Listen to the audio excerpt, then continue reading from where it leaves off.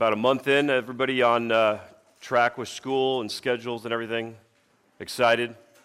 Landon, how are you? Good to see you. Not excited? Yeah. Well, good. Well, always a joy to be here. Very thankful for the school and the ministry here, and wonderful to see this room so full. What a great start to the year for you guys, and very excited for Nebraska Christian, and to have this time this morning to look at God's Word together. You can open to 1 Corinthians chapter 9 is where we'll be. 1 Corinthians 9. Let me ask you, we are about a month removed from the Summer Olympics. How many of you are into the Olympics or were into the Olympics this last summer? How many of you actually sat down and watched, if you had the opportunity to do it? Okay, some of you? Okay. Yeah, it was maybe 4 weeks ago. They had the closing ceremonies in Rio. I'm not familiar with Olympic sports. I've never been real interested in watching them, either the Summer or Winter Olympics, as, you know, it's just, I'm not familiar with it. I don't understand the sports. There's no football. There's basketball, but you're like, it's not the NBA. So I always struggled with that a little bit. I'm thankful that some of you actually were watching and are into it. But one of the things about the Olympics that's always fascinating, no matter whether you like to watch them or not, is the athletes themselves. It's quite interesting just to see the discipline, to understand that they have all their hopes and dreams are on these couple of weeks every 4 years. And it's just fascinating to marvel at their athleticism, to see their dedication, and then to ask the question is, what all went into this preparation? Again, in some cases, like for runners, sprinters, for an event that takes just seconds. They've plotted and planned and disciplined themselves for something that takes less than a minute every 4 years in an event. And was just looking up some of the process for these athletes. Many of them, as they look to the Olympics, they can train up to 4 to 8 years before their first Olympics. It's interesting to watch as they plan out. They sacrifice their diets, which is the toughest one for me. They sacrifice their families, their jobs. Some of them, as they're training, are also working, sacrificing all that time looking at these events. They plan their training schedules up to 4 years in advance. Some of you are wondering what you're going to do tomorrow. These athletes are preparing themselves for their training regimens 4 years in advance. You take an athlete like the swimmer Michael Phelps. Any of you familiar with Michael Phelps at all? Okay, most of you trust are. Great athlete, winner of many medals. His week looks somewhat like this if you do some research. He begins training at 6:30 p.m. He does 6 days a week of 6 hours of swimming. So 6 hours of swimming, 6 days a week. Weightlifting, stretching for an hour, 3 days a week included in that as well, included on top of that 6 hours of swimming. So go through that schedule a little bit, and the fact that the Olympians, as they train, require usually about 8 to 10 hours of sleep to get their body refreshed as you do some of the research on it. That's the only connection I have with the Olympians, is I would love to get that much sleep. That would be great. But it's remarkable, the discipline, the training that goes into these athletes. And that's what we're going to consider this morning from 1 Corinthians chapter 9. And we're going to be looking at verses 24 through 27.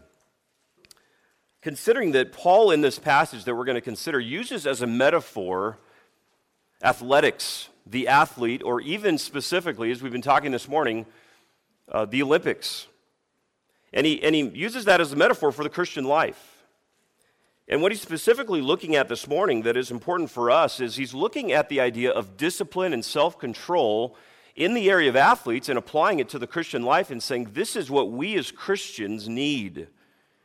If someone can compete for something that's temporal, like sports, athletics, the Olympics, well then what should the Christian who has a much more important goal, what should discipline and self-control look like in their lives? And that's something that is important for all of us this morning, whether you're a young person, important whether you're a teacher, an adult in this room, the importance of self-control and discipline in the Christian life, and asking the question, well, why?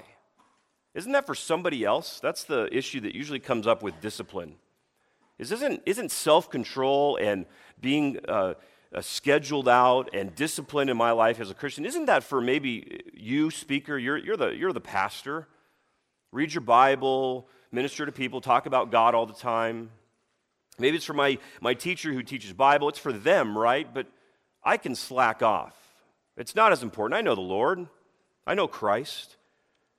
Well, I want to look at what God's Word says about this and this idea of self-control and discipline and comparing it to athletics.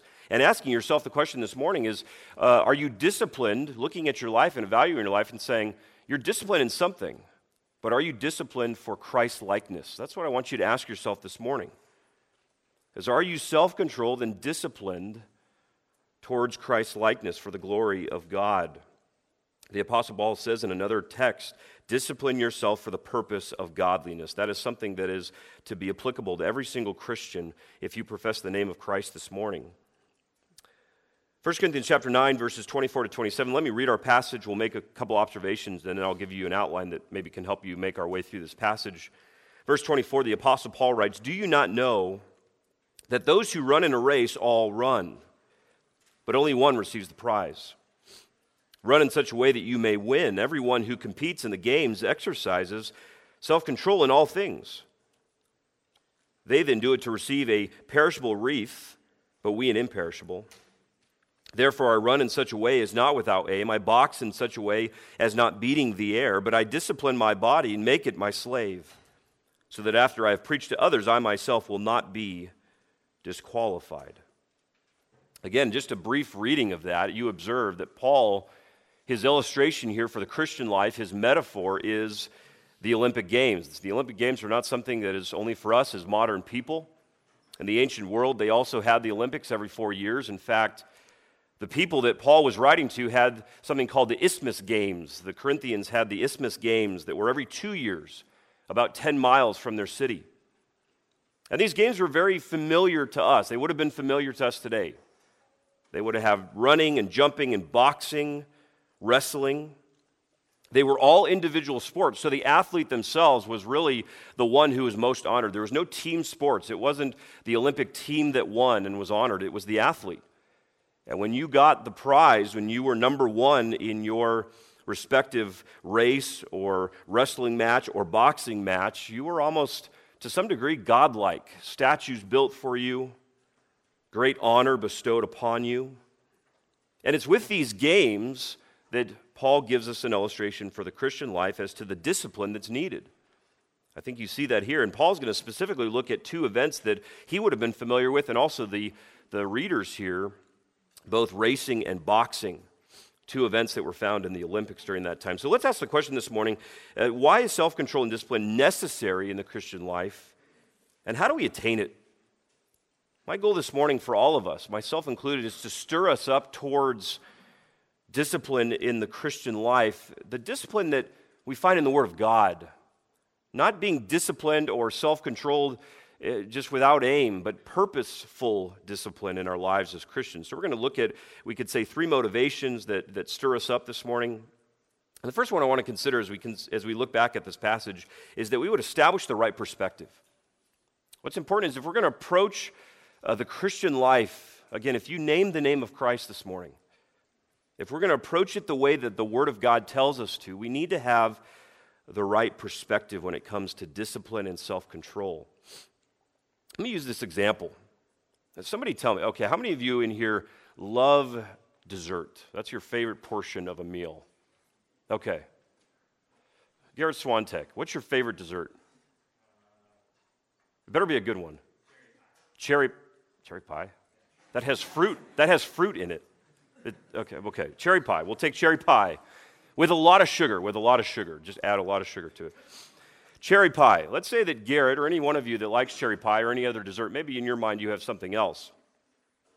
If you decide that in your diet you love to eat cherry pie, you love about 15 slices a day. And that hits the spot for you. When you go to your doctor for your yearly physical, guess what your doctor's going to say? You think he's going to go, you know what, you're doing great, healthy, No, he's probably going to say, you continue that diet of 15 slices of cherry pie a day, and I'm sorry to tell you, you're going to have some major physical problems later, if not very, very soon. And so he would recommend maybe 6 to 7 slices a day instead. Give you something. But when the doctor says you're going to have some health problems, maybe even major problems, you have a bit of a change of perspective. You might start to exercise some degree of self-control with your cherry pie or whatever dessert you may have in your mind. And that's what Paul seeks to get at here as he begins asking the Corinthians about the perspective on the Christian life, on growing in Christ. He says, "Do you not know that those who run in a race all run, but only one receives the prize? Run in such a way that you may win." In this passage, we see Paul's perspective. Notice as you, again, take a glimpse across these 4 verses here and see the intensity of what Paul is saying. In that first line, "Do you not know that those who run in a race all run, but only one receives the prize?" Paul's bringing out the obvious statement to the Corinthians and to us this morning, is that these athletes don't get involved in the games just to take a jog around the track. They're in the games not to get second place, not to just get a nice shirt like we do often today in a marathon. They were there to win. They were there to sprint. They were there to be number one. They were there to be vigorous, to receive the prize that only went to the one who won the race. And so Paul says, do you understand that? Because that gives us, at least initially, a picture of the intensity of what Paul's talking about here. In fact, look down at verse 25. "Everyone who competes in the games exercises self-control in all things." That word there for competes is the word struggle in the Greek. It's where we get our word today, agonize. That this was an agonizing struggle for these Olympians. I mean, you see it on the face. You watch sports. Maybe it's even football. Thankfully, the NFL's back. We can enjoy that every weekend now. But you watch sports. The agony on an athlete's face who wants to win. It's a struggle. Look down at verse 26. Look at, as Paul changes the imagery here. "Therefore I run in such a way," again running, "I box in such a way," is not beating the air, "but I discipline my body and make it my slave." Paul goes to boxing, which is interesting. The Apostle Paul looks at the illustration of boxing, and notice the intensity there. Notice verse 27, "I discipline my body." The word there means to give someone a black eye. Paul is saying, I beat my body, and we're going to see in a moment that doesn't mean physical beating. What he's saying here is, I exert all the effort I can. What's the purpose? For Christ's likeness, to grow. Because Paul understood that in the Christian life, it is a struggle. We have sinful impulses. We have temptation both inward, that's where temptation starts, and external. We have temptations, and Paul says if we understand the reality of life, then we understand that we are in a struggle, an agonizing struggle to grow in Christ, to be like the Savior who has given his life for us. So as we begin this morning, let me ask you, is that your perspective on the Christian life? The temptation oftentimes is to look at Christianity as, okay, I understand, I'm forgiven, I come to Christ, I place my faith in him, my sins are forgiven, I'm washed, I have the joy of knowing that heaven is guaranteed, and that is all true. But the reality of the Word of God is though there is now therefore no condemnation for those in Christ. You are saved, you're washed. Salvation is guaranteed.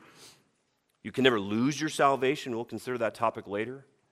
All those realities are true, but the Word of God also says, now that you're a believer, now that you love the Lord Jesus Christ, now that you understand why did he crucify himself on a cross, now that you understand that you are now pursuing holiness with vigor, with a struggle, because sin is very real and sin is very, very dangerous.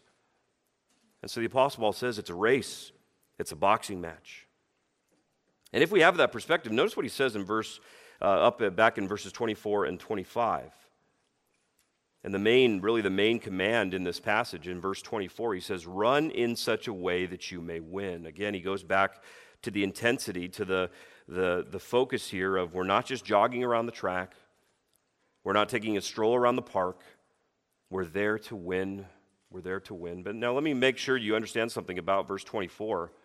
Remember that we're not saying in this that somehow you're competing in the Christian life with other Christians.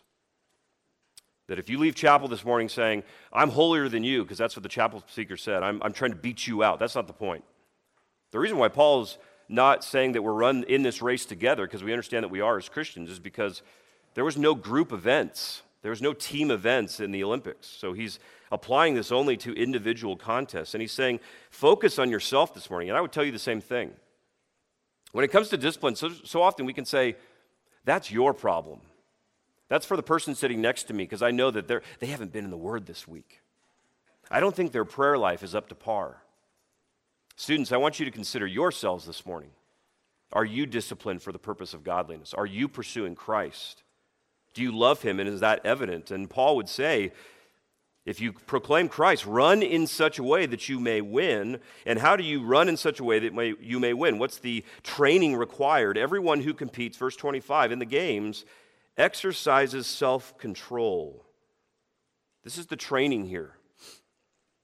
You understand, and we all understand, that when these Olympians show up in Rio for these contests, they have trained and trained and trained and sacrificed and disciplined themselves. That was true in the ancient world. In fact, it was required of contestants to almost take an oath to abstain from wine, to abstain from meat, other personal practices, to say no to these things for up to 10 months before the Olympic Games. And if they failed to train themselves properly, in a sense, and you can read some of the literature, they were sinning against the games. They sinned against the Olympic Games, and they were disqualified. They needed to be trained. And as Paul takes this into the metaphor here, he's saying to the Christian, you must be self-controlled. You must be disciplined. You must understand the struggle of sin. You must understand the importance of pleasing Christ and being like your Savior, understanding that he is Lord of your life, and you must have this perspective in your Christian life. So consider that this morning. I would urge you to pray through what this looks like. I mean, we use the example already, but and so often we do. I bet every preacher that comes here talks about the spiritual disciplines, reading the Word of God, understanding your Bible, this book. Why do you have it? Why do we read it?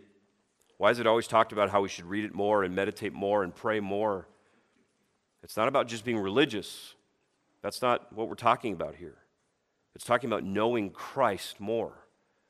That the way that God has told us we will grow is through his word, through prayer, through fellowship in your local church. That's the reason why you have Bible classes here and you have groups that often meet after chapel to talk about the Word, because it's through the Word of God we grow. And so let me ask you, if you look at this topic of discipline, what does that look like in your life? Is it, well, I get my chapel sermon a week and I think I hear a sermon on Sundays as well? If that's it, I would challenge you to consider the perspective that you are sinful and that that's a struggle and a fight. And God has given you the Spirit of God if you know the Lord Jesus Christ, so you can fight, but you don't fight by sitting back, by jogging around the track or walking. You fight by striving for godliness, being disciplined for the purpose of godliness. So have the right perspective. Number two, and we could say it this way, you need to have the right motivation. We need this morning a change of perspective than often or the temptation just to say, well, I'm going to sit back. God's going to work in me. I don't really need to do anything. That's not a biblical concept. But number two, you need to have the right motivation as well. The right motivation, as we consider verse 24. Again, Paul talks about self-control. But notice, again, and this is where our metaphor and the reality sort of switch and contrast here. Paul says everyone who competes in the games, verse 25, exercises self-control in all things. They then do it to receive a perishable wreath, but we an imperishable. In the Olympic Games in ancient Greece, they received a crown. The victor received a crown, and it was made of, and this is I bet this excites you, it was made of pine or celery. They got a piece of celery on their head. Pretty exciting, huh? I bet that would motivate you to train for 10 months, abstain. I mean, obviously it was more than that. Even they acknowledged that it wasn't the wreath on their head, it was the recognition. Again, these men oftentimes statues would be built, honor would be bestowed, the glory of the moment. Well, they wore a piece of celery on their head. And Paul says, you understand that in the games, Christians, that's what happens, but we have a different goal. It's not temporal. Notice again verse 25. They receive a perishable wreath, this celery, this pine that was placed on their head. Even the glory of the moment, we an imperishable one. What does he mean by that? We receive eternal life. What we are fighting for is something far more important. It's something that's everlasting. What we're looking towards is something that is greater and goes beyond just this temporal time, just this earth. The prize is eternal life. The prize is our Lord Jesus Christ saying to his servant, "Well done, good and faithful servant, enter into the joy of your master." We're looking to Christ. We're looking to eternal life. We're focused on becoming more like Christ now and understanding that that will finally be completed when either we die or the Lord Jesus Christ returns. And in heaven, we are fully like him for all eternity, able to worship him in perfection. That's our struggle. And yet that's our hope. That's our motivation. It's not something that's going to last a couple days, a couple months, a couple years, or even 50 years. We're talking about eternity. We're talking about the motivation here that goes into eternity. Now, you might ask the question of verse 25. Are you telling me that we're saved by effort? That's what I want to be careful of here. That somehow, if this side of the room is more self-controlled than this side of the room, they might get eternal life and you might not. That's not what we're talking about here. I hope you students understand salvation is by grace alone, through faith alone, in Christ alone. We are saved by God's grace, his undeserved favor. Salvation is only in him, by relying completely on him and in his person and his work, his life, his death, his resurrection. Salvation is fully of God and his grace. So what are we talking about here? We're talking here about being conformed to his image. We're not talking about salvation by effort, but we're understanding the reality that those who are saved will evidence that salvation in growth, in fruit. In other words, this morning, and I would challenge you with this, if you name the name of Christ, students, let me tell you, but you look at your life and you don't care about these things, you don't care about growth, you don't care about discipline, you don't care about Christ-likeness, let me challenge you to examine your faith. Because this passage is teaching us and reminding us and implying here that those who have saving faith are those who are growing. Because the gospel transforms your entire life. When Jesus saves you, it changes you from the inside out, to where now you go, before I live life for myself, before I lived for the temporal, I lived for the world, now I live for Christ. Now I want to be holy. And we so often fail in that, don't we? But you're totally different than you used to be. You desire Christ-likeness now. That is one of your goals. And the motivation is, again, those words, "Well done, good and faithful servant. Enter into the joy that has been prepared for you." That's what we desire as Christians. Number 3, and lastly, and it's a very similar theme to what we're seeing here, you could say, heed the right warning of this passage. As we seek to be disciplined as Christians, we need to heed the warning that we find in this passage as well. We're going to see this in verses 26 and 27 here. But as we jump into that here for a moment, I want to tell you the story of a man. His name is Jim Marshall. If you're familiar with the NFL at all, Jim Marshall was I think he was a defensive back for the Vikings back in the day. He's an older gentleman now, but you've probably seen the clip. Jim Marshall is most well known. He's a good football player, good defensive lineman, good player. But he's most well known, I think, for one clip, is that the Vikings were playing the 49ers, and there was a fumble, and Jim picked up the fumble, and he ran 66 yards for what he thought was a touchdown. Problem was, when he picked up the football, he got disoriented, and he didn't know where he was, and he actually ran the wrong way. So he runs in the end zone, spikes the ball, puts his hands up, and the weirdness to him was, all of a sudden the 49ers surrounded him. He's on the Vikings, and we're celebrating with him. That doesn't make a lot of sense. He actually scored a safety for the 49ers instead of a touchdown for the Vikings. His coach said to him, "Jim, you did the most interesting thing in the game today." That's all the words of the coach for him. They ended up winning, and I think he had a sack later that was important to the game. So he had the wrong goal. He didn't know where he was going. And that's what Paul tries to avoid for us in the Christian life here in verses 26 and 27. Notice this again. "Therefore I run in such a way and not without aim. I box in such a way as not beating the air. I discipline my body, make it my slave, so that after I have preached to others, I myself will not be disqualified."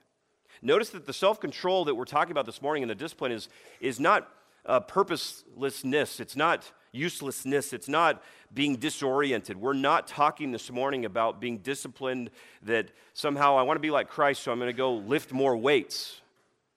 That's two separate things. I mean, there's importance to that. But we're talking about here a purpose. He says, I don't run without aim. I don't see the goal over there, but run the opposite direction. He says, I don't box and just wave my arms in the air. I think of my boys who, they love any of you play the Wii video game system? Any of you familiar with that? Like 4 of you, great. And it's only boys, that's not shocking. Girls are like, what? You guys are much smarter than us men, so. But they're, my son, my 9-year-old son, he loves Wii. And he's playing like Donkey Kong, and he jumps around. Well, him jumping doesn't make Donkey Kong jump higher. It's his fingers. It's what he's doing on the control. And sure, there's somewhere you move it, but he thinks jumping, and the whole house shakes. Somehow does it. And Paul here is saying, I don't shadow box. I don't box the air when I'm in the ring. What do I want? I want a shot at the face. I want to knock the guy out. It's boxing imagery here.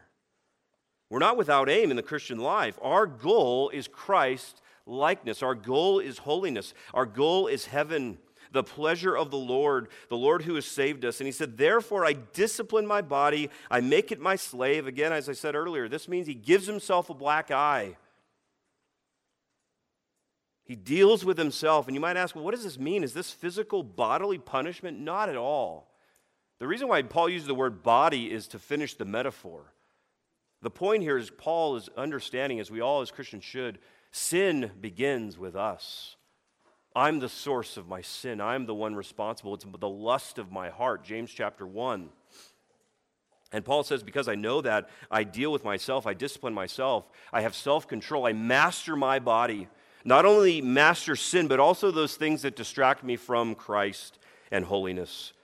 So when he says, I discipline my body, make it my slave, he's saying, I get rid of sin so that I can live a holy life for the glory of God. I take sin seriously. And to emphasize how serious it is, notice what he says at the very end here. He says, I do this so that after I've preached to others, I myself will not be disqualified. What's he saying here? Is he saying you can lose your salvation? No. That's not what the Bible says, that once you know the Lord Jesus Christ, because salvation is of him, you are always saved. You're guaranteed eternal life. In fact, you have eternal life the moment you believe upon the Lord Jesus Christ. What Paul's saying here is he's bringing up the tension that exists here, and we said it earlier, that it's about the evidence. What is it that your life displays? You may proclaim Christ, but are you pursuing Christ now? Sin is dangerous, students. Let me tell you that. Paul understood that. He understood like Jesus. Remember Jesus, Matthew 5 says, if your arm causes you to sin, cut it off. If your eye causes you to stumble, cut it off. Jesus, again, the metaphor there was deal with sin. It's dangerous. Because if you don't, and Jesus even says, you'd rather do that than go to hell. Well, you say, well, what is he saying? I can lose my salvation? No, not at all. Jesus is saying, those who know me deal with sin. And let me tell you this morning is that if you're letting sin reign in your life, control your life, master your life, when you have that sort of practice in your life, there's no guarantee of assurance there. That's the type of life I would not want for any of you. To say, I don't even know if I'm saved because I just love sin. And that's all I do. I love my sin. And if that's you this morning, I would say talk with your teachers. Repent of your sin, turn to Christ. But if you know the Lord, I would just encourage you this morning, examine your life. The Word of God tells all of us to examine our lives very often, to say, and when we see growth, we praise the Lord. When we see areas of sin, we repent. It's an encouragement. We examine so we can be reminded of the grace of God and be reminded and refreshed and focused here with purpose of, okay, there's an area of sin. That's what I'm going to work on now because I want to grow in Christ. I want to please my Savior. So discipline and self-control are so vital for all of us. Again, this is not a message just for you students. This is for all of us as adults, anyone who names the name of Christ this morning. And let me just tell you, it starts now. Begin to think through what this looks like in your life. What does it mean to be a disciplined, self-controlled Christian? It's not without aim, as Paul says. It's for the glory of Christ. It's for the pleasure of the God who has saved you so graciously through his Son. Let me pray for us as we close our morning. Father, thank you so much for this time, God. It's always refreshing to be in your word. God, thank you for the salvation. Thank you that, Heavenly Father, you sent your only Son into this world to save sinners such as us. God, what a wonderful reminder of the grace of salvation that God, when you save us, there's now therefore no condemnation for those in Christ Jesus. And I thank you for that. I thank you for your work here at Nebraska Christian, for these precious students this morning. Thank you for their attentiveness. And Spirit of God, we pray for fruit. We pray that you would do as you would for your glory through the proclamation of your word this morning, that we would leave here motivated, excited to pursue Christ with greater passion than even the moment we came in this morning. All for the glory of God, and we pray these things in the name of Christ. Amen.